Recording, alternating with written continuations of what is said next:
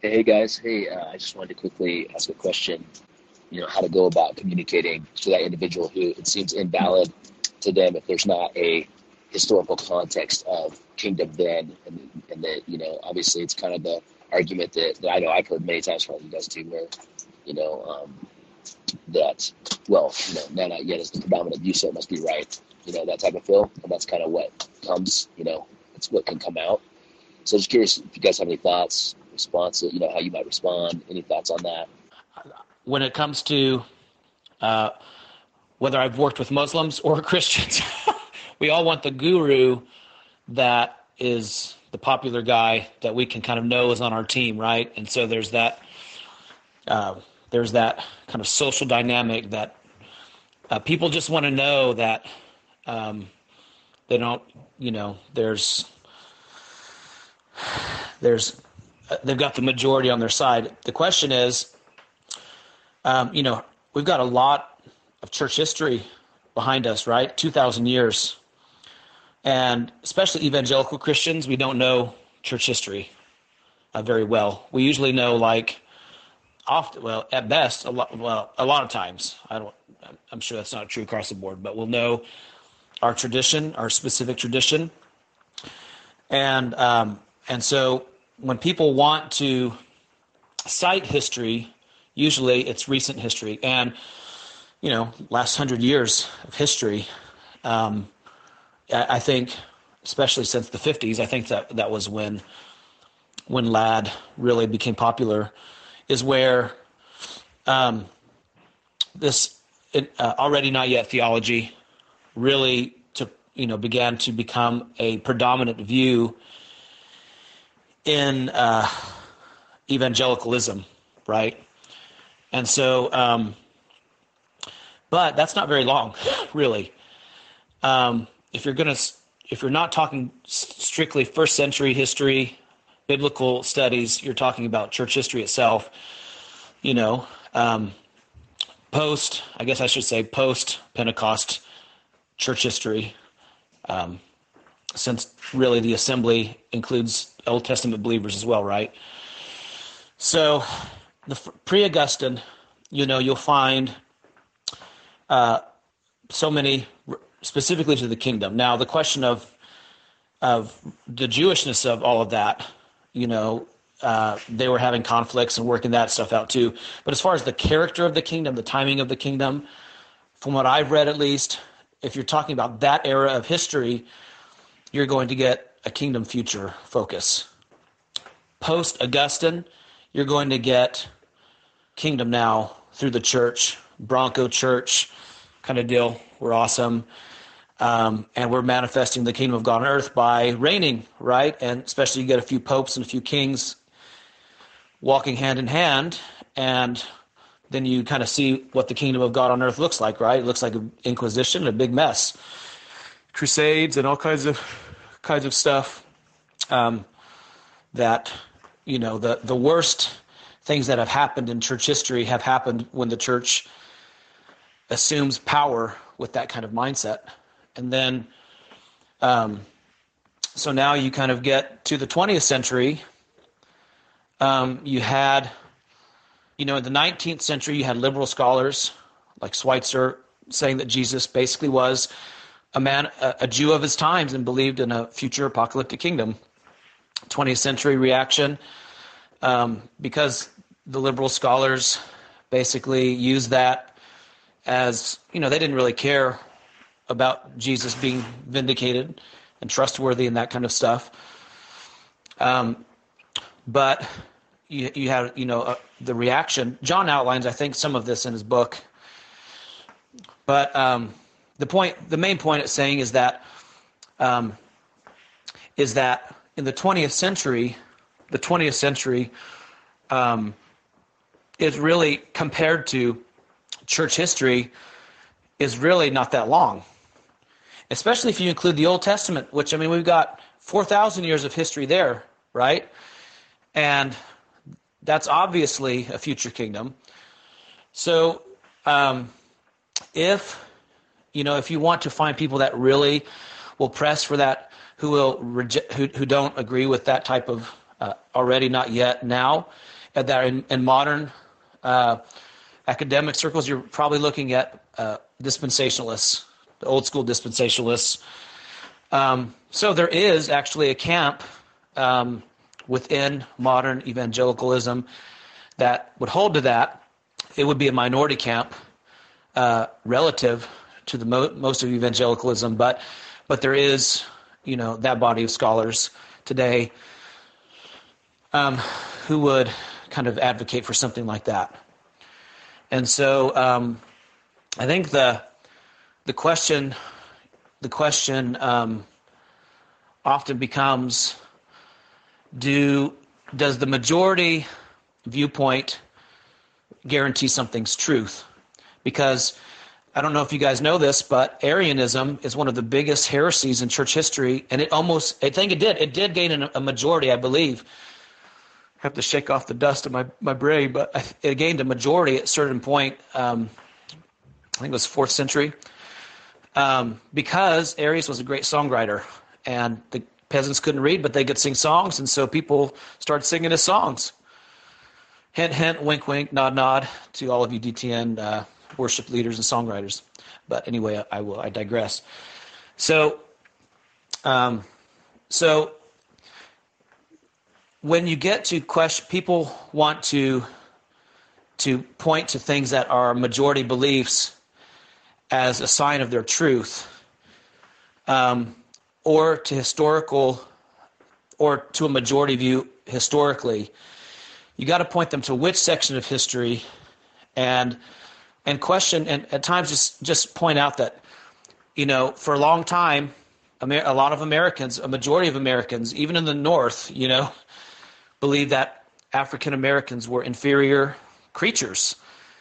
That was a majority viewpoint. It seems ridiculous now, but it wasn't for so long, and so many other ideas where that's the case.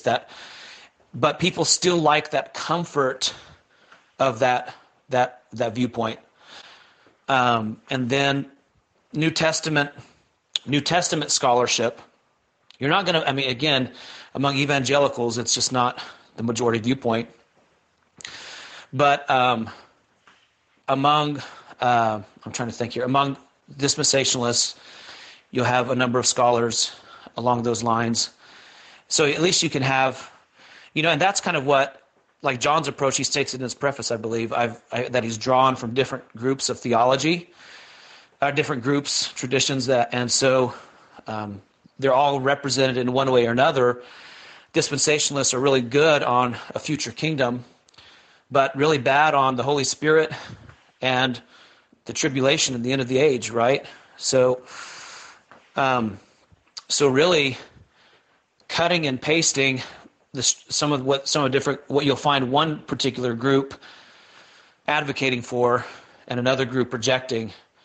That's kind of what we're doing, is we're cutting and pasting what we think to be the strong points of different traditions, and that's, to whatever degree the person in that tradition is on board with that particular point, is the degree to which they're happy, and the degree to which it's not, it's the degree to which they're not happy. So those are some of my just thoughts that come to my mind related to ways to approach them. And you've got history prior to Augustine, the Bible itself, and 4,000 years of history prior to Augustine, modern dispensationalists, a lot of 19th century New Testament scholars. Hey, brothers, good discussion. And hard discussion, right? We've all had these hard conversations with so many people, and the position is so solidified in people's minds that there's nothing besides and now and not yet reality. Then we're talking about a pretty serious removal of just misleading theological pedestals that people have built their theology on, which is inevitably does go back to worldview. And if someone's not kind of willing to go back and address that, then we really have some issues that are kind of challenges that you can't just hash through. I find in my experience that it's just going to come down to a matter of interpretation. Even those passages that we copied and pasted there that the early church fathers said, someone who's now not yet would just go, oh, yeah, well, this is just kind of focused on the not yet, but there's still a now, and so it's really a matter of interpretation and hermeneutics, and it's not something that just breaks down, as I think we've all experienced. It's a full confrontation to the depths of what we believe we are, what we believe the church is, and what we believe we're supposed to accomplish. And so it's, at the end of the day, it is a worship of a kind of ecclesiology. A kingdom now theology is really a Gentile creation that, as Tim mentioned, church history has proven to be incredibly troublesome and just dishonoring of the Lord and of the covenant people. So I usually, with my conversations, I always point to Daniel 7 because it's one of the clearest passages. I go back to 2 Samuel 7 and the Davidic covenant, because there Jesus being given the kingdom that will not perish is very clear, and it's clear that was not something accomplished in his first coming. I'll go back to places like Exodus 15 in regards to Israel inheriting the kingdom. That's the first Song of Moses. The things that are said there point to apocalyptic events in the future still. And so I'll kind of start in those places, really hone in on what was the nature of the kingdom of God on the earth and how the scriptures describe it. So I'll go Exodus 15, 2 Samuel 7, Daniel 7, because clearly Daniel 7, the context is future, unless you're liberal, right? And then you do a preterist thing with it. But I always will just go and focus specifically on the ones like Luke 21 is a major one. I think Luke 19 has some too, kind of forgetting, but Matthew 25, there's huge passages, Acts 14, Acts 2.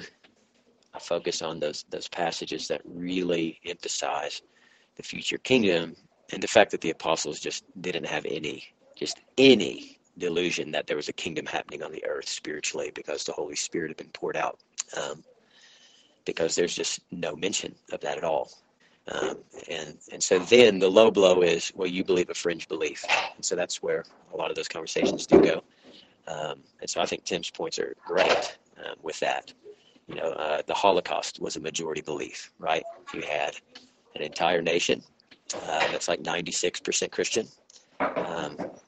Like half Christian, half Catholic. So you had people who believed in the scriptures, claimed the name of Jesus, all, basically come into passive agreement with full extermination of God's covenant people. Holocaust majority belief. And just trace it all the way back through church history. Same deal, Spanish Inquisition, French persecution, the pogroms that are taking place. The pogroms were organized by people who just lived in neighborhoods and believed that the Jews should be rounded up and killed because they were the problem. So you have consistent Jewish persecution, majority belief at the hands of Christians, right, quote unquote.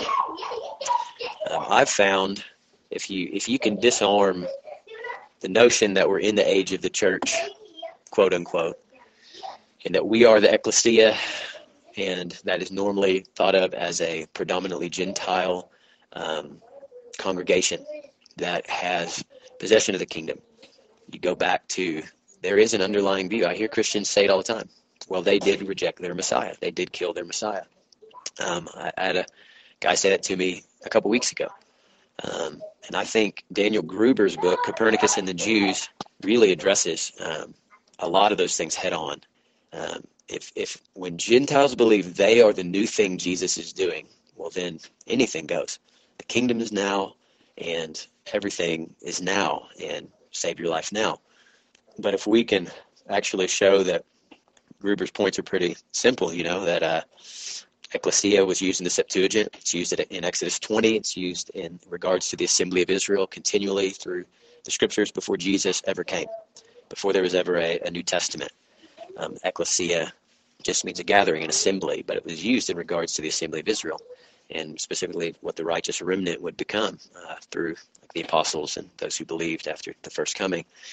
So if we can break down and reveal that a reactionary Gentile church, right, as early as Justin Martyr, as early as the book of Romans, really considering that from the beginning of the book of Romans, Paul is seemingly steadily working through a consistent rebuke to Gentiles, right? He emphasizes from the first chapter, like, this is the gospel I was entrusted according to the true gospel, right? And the gospel's first to the Jew. And so he begins to work through this theology that again, I've talked about this before, but culminates in 9, 10, and 11. But when he gets to those ultimate statements of don't be arrogant, right? You had this expelling of the Jews happening from Rome, right? There's a Gentile and a Jewish church that it has formed in Rome, and they're a one new man reality. And then you had whatever the emperor name was at that time, I forget them all, expels the Jews from Rome. And so then suddenly you have only a Gentile expression of a Gentile church. Very different reality. And then after 4 years, you have the Jews come back into Rome. And so you would have had this situation where the Jews are then coming back, possibly attempting to rejoin whatever fellowship or expression there was of a true ecclesia. And you have Paul writing to them to rebuke them because they've become arrogant towards the branches. So if you can hold on to that theme through the book of Romans, the whole lens changes. You get to 11, you get to him really saying, you also will be cut off if you maintain that stance towards the branches. You get to 15, right? Jesus became a servant to the circumcision and confirmed the promises given to the fathers. You get into 16 and him saying, I am longing, I've been entrusted with this gospel, and I'm longing to present an offering of the Gentiles that is pure before the Father, acceptable to the Father. And so which is echoing this, don't be an expression of a believer in Yeshua who's Gentile, that's arrogant towards the branches, that's not acceptable to the Father, not pleasing to the Holy Spirit. Then he kind of ends with talking about the mystery he's been entrusted with, but that mystery going all the way back to Deuteronomy. And ultimately this is the Father's doing, right? He said Israel would become the tail and not the head if they were covenantally unfaithful. They have been.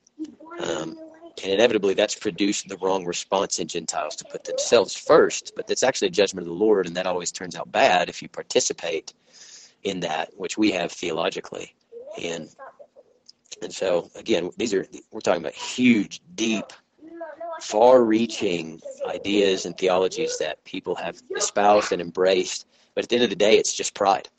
It's just simple pride of believing we are something that we are not, instead of believing we are this precious remnant that the Lord is calling out of the Gentiles to provoke his people with a witness unto being like Christ and him crucified, that would serve the Jewish people and hope in the kingdom that is coming. And massive issues, precious to the Lord. And so I think Daniel Gruber's book, Copernicus and the Jews, really good book that people should read. I recommend it to everyone, but it's a bomb, and it's sharp. Daniel is kind of a sharp, it's like a rebuke. It's kind of like the book of Romans. And he's kind of has a harsh edge on him. I don't know where that brother's at in his own life, but I recommend that book as a place to start. But it totally flies in the face of just everything the evangelical church would hold itself up on. So, yeah, breaking down the sacred cows, like Tim always says. So to kind of sum up what I was trying to say was just very basically, if you can go a little deeper than just the issue of the kingdom, we actually have to go deeper than just talk about theological discussion. It's just circular. It's just going to go round and round and around because it's down to someone's interpretation of New Testament passages. And it's just round and around and around. It's a merry-go-round. It never stops. And I find it so hard to get anywhere when we go that way. But if we can go deeper to the issue of what is the assembly what is the righteous assembly that the Lord had created? And so then we're going back to the covenants. We're starting there. We're talking about Sinai. We're talking about the assembly that the Lord has chosen, that Gentiles have been grafted into. And so just back to the basics, right? Grafted into. So we're not the new thing. We're not the new kingdom. We're not enforcing a new theology. We're participating in the reality that existed before us, the promises made to the fathers. We're also confirming those by ourselves becoming a servant to the circumcision, as Jesus was, because that's just being like Jesus. And viewing ourselves that way, participating in the kingdom. And I mean, at the end of the day, people just need to talk to Jews more because, well, I mean, it depends on which Jews you talk to, but you really talk to ultra-Orthodox and Jews that believe the Torah, all over the world. There is among the ultra-Orthodox, there's no such thing as any idea about a kingdom happening on the earth spiritually now. Never heard it, never heard it in all of the talks that I've had with ultra-Orthodox or Orthodox Jews, that it's not even in their mind. And so if we talk to them more, and even though they don't believe in Jesus, it's still a good framework to understand things that we don't understand, because what advantage has it? You're great in every respect. To them were entrusted the oracles of God. And so they still have been entrusted with the oracles of God. They've carried them forever. They still read and study the oracles of God daily. And their eyes are blinded to Messiah, but they still have an incredible framework to actually understand the scriptures in the right way. And it's something that's what I always encourage Gentiles is, man, you know what? You need to go and visit a synagogue and just throw out all of your presumptuous conclusions about they don't believe in Jesus, blah, blah, blah, blah, blah, and just talk to them and get some understanding that's outside of this Gentile, nutshell of theology that you've just been steeped in, because there's just an entire other worlds out there. That reemphasizes Tim's point too, is within the evangelical world, everyone just studies their own tradition, and so then their tradition's right, and so then people would say that about us. Well, you're just saying your tradition's right, and we're saying no. We're trying to actually pull the strengths that were rightly emphasized in different traditions, but to get outside of our Gentile nutshell of theology and perceive things according to and through our grafting into a righteous remnant. But talking to Jews is one of the things that alerts you to, I probably don't understand the Bible the way that I, should. And that really kind of starts awakening deeper things. Bill Schofield then chimed in with a text message. Sorry, I haven't listened thoroughly to every response, but agree with Tim and Stephen. Stephen is right. For most people, their view of the kingdom is the symptom, not the illness. Yet, if people are needing academic references, here are a few who see the kingdom as essentially consistent with the Second Temple Jewish view. Albert Schweitzer, Johannes Weiss, Martin Werner, Martin Debelius, J. Christian Becker, Clayton Sullivan, Dale Allison, Paula Fredrickson. Lastly, the Paul within Judaism movement is a pretty solid academic discussion. Also, within the realm of evangelicalism, Mike Vlack and Stanley Toussaint are two recent conservative voices with the same view.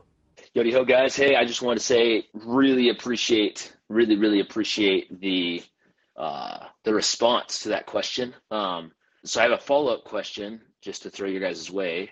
Another piece of the puzzle that has really been critical in the conversation. So before I say this, actually, Stephen, I really appreciate where you're like, yeah, you can go round and around and around, and it's true, but you really have to take some significant steps back and get back to worldview. And so the question I just wanted to ask following up to this is when it comes to, Jesus. So one thing that I found that is a hang up for some people is, they see Jesus coming and obviously resurrection and after he rose, he gave them talked to them about the kingdom, all that.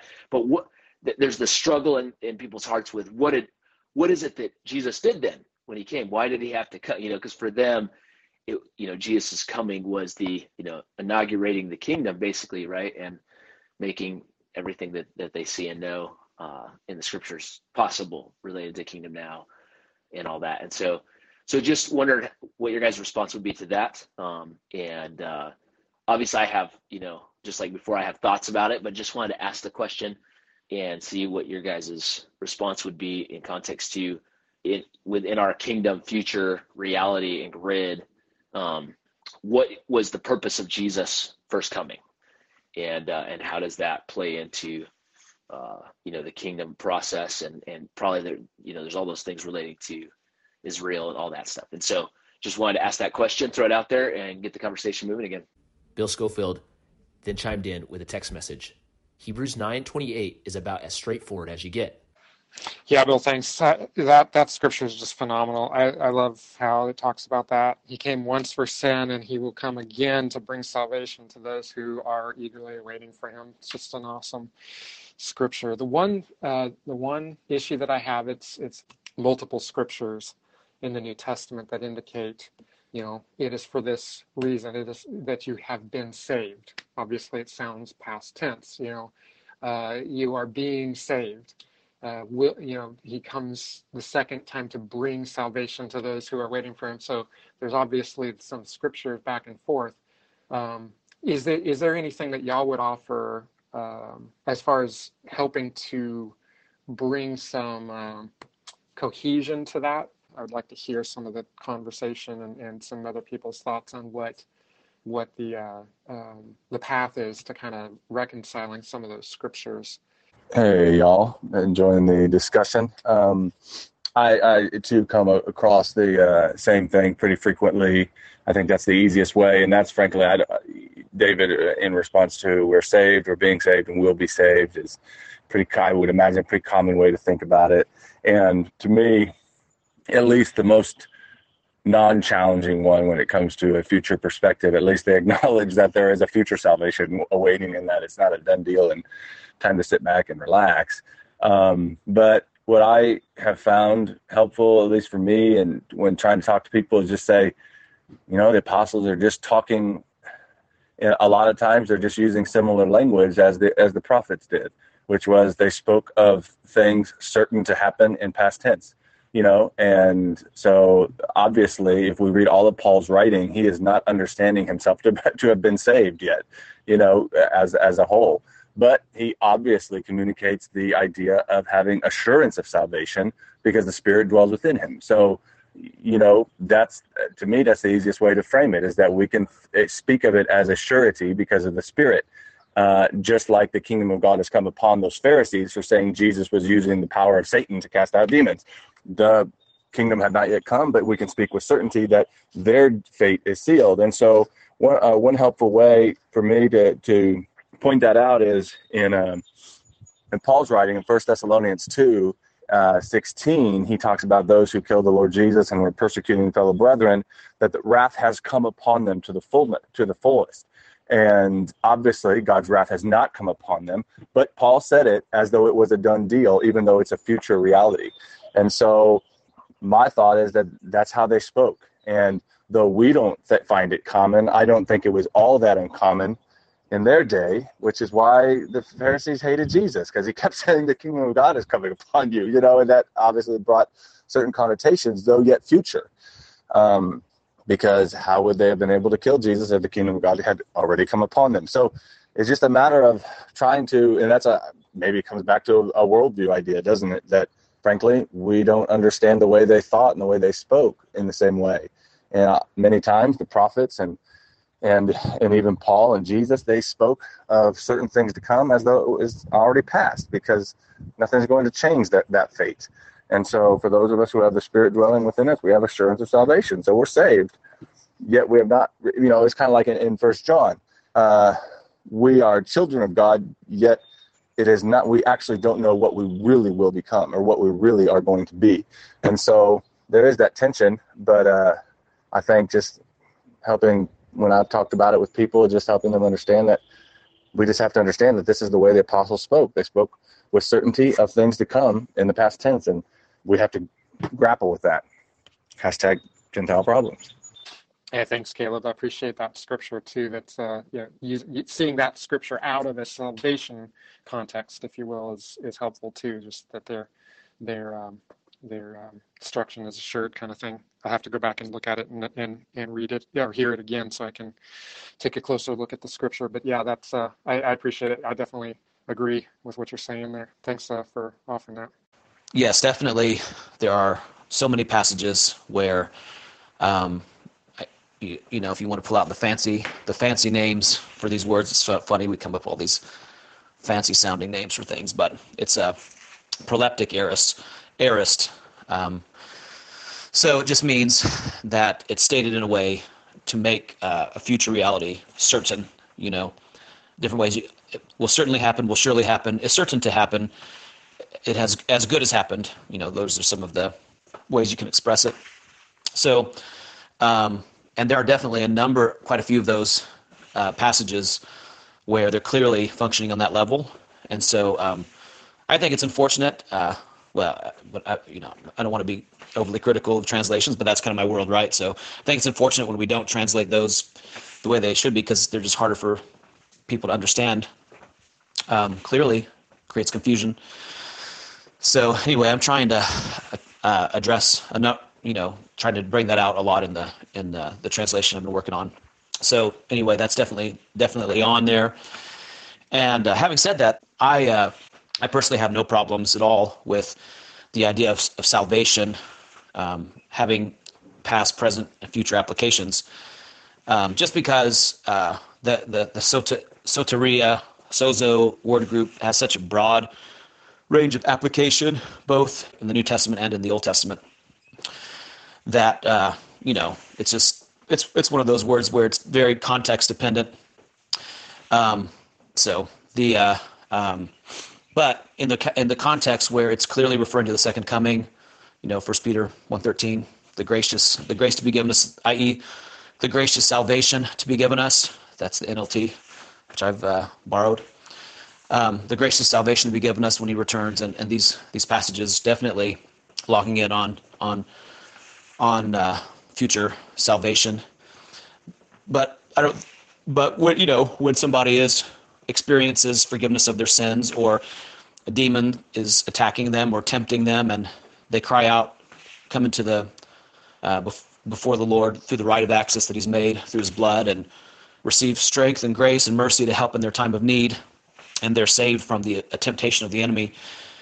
All of these kinds of ideas would be, because sozo is such a just salvation, deliverance idea, and just really using that to really highlight that really none of these any other examples of being saved from something mean anything unless you're actually raised from the dead and inherit the earth. And that kingdom and that salvation, in that sense, basically having a grid for present experience, past experience, and future experience is not the same thing as saying that the kingdom is now. The kingdom, the salvation to be given to us, the establishment of the kingdom, Israel's deliverance, all these things are obviously, obvious to us, right? Having worked through this, but these things are future, and so that's the way I, just clarifying that issue in my mind helps to really try to pinpoint. I don't know if you could call it battle lines or not, but just what are the real. I think the real issue is we want to carry the cross in this age, and want to carry the cross in this age and deny ourselves in this age. And if we think we're in something that is not actually here, that is not cross oriented, then we do goofy things, and we treat each other like crap and like kings, right? Excuse me, guys. So one thing that I've found really interesting in my own studies is this idea of the adoption of sons. I really think that it's referring to the greater exodus through the Messiah. And what's really great about that in my mind is that you have this picture of the first exodus where they come out of Egypt, and they're being tested in the wilderness, and then ultimately they're brought into the land under Joshua. But that Exodus picture creates, it allows the kingdom would be the equivalent to the second coming, and Joshua would bring us into the land, right? And we enter our Sabbath rest. But the time in the wilderness is a time of testing and affliction. And so the thing about the Exodus narrative is that you can have an overarching picture of something that God is doing without the kingdom being now, is guess what I'm saying, where Joshua, the Exodus involved deliverance by the blood of the lamb, and then the testing in the wilderness, and then ultimately the conquest of Canaan. And so we can say we are in the wilderness. The blood has been applied to us, but we're definitely not in the land yet. I mean, I don't know about you guys. I'm definitely not. Anyway, along these lines, guys, just want to say, man, I am so thankful for you guys. Yeah, too. I do. With regard to what you were saying, with regard to the conversation, it makes me makes me think about in terms of the way that miracle signs and wonders are signposts of the age to come, but not actually the fulfillment of those things, or even an inauguration, if you will, since that's kind of the term we're talking around, of that kingdom.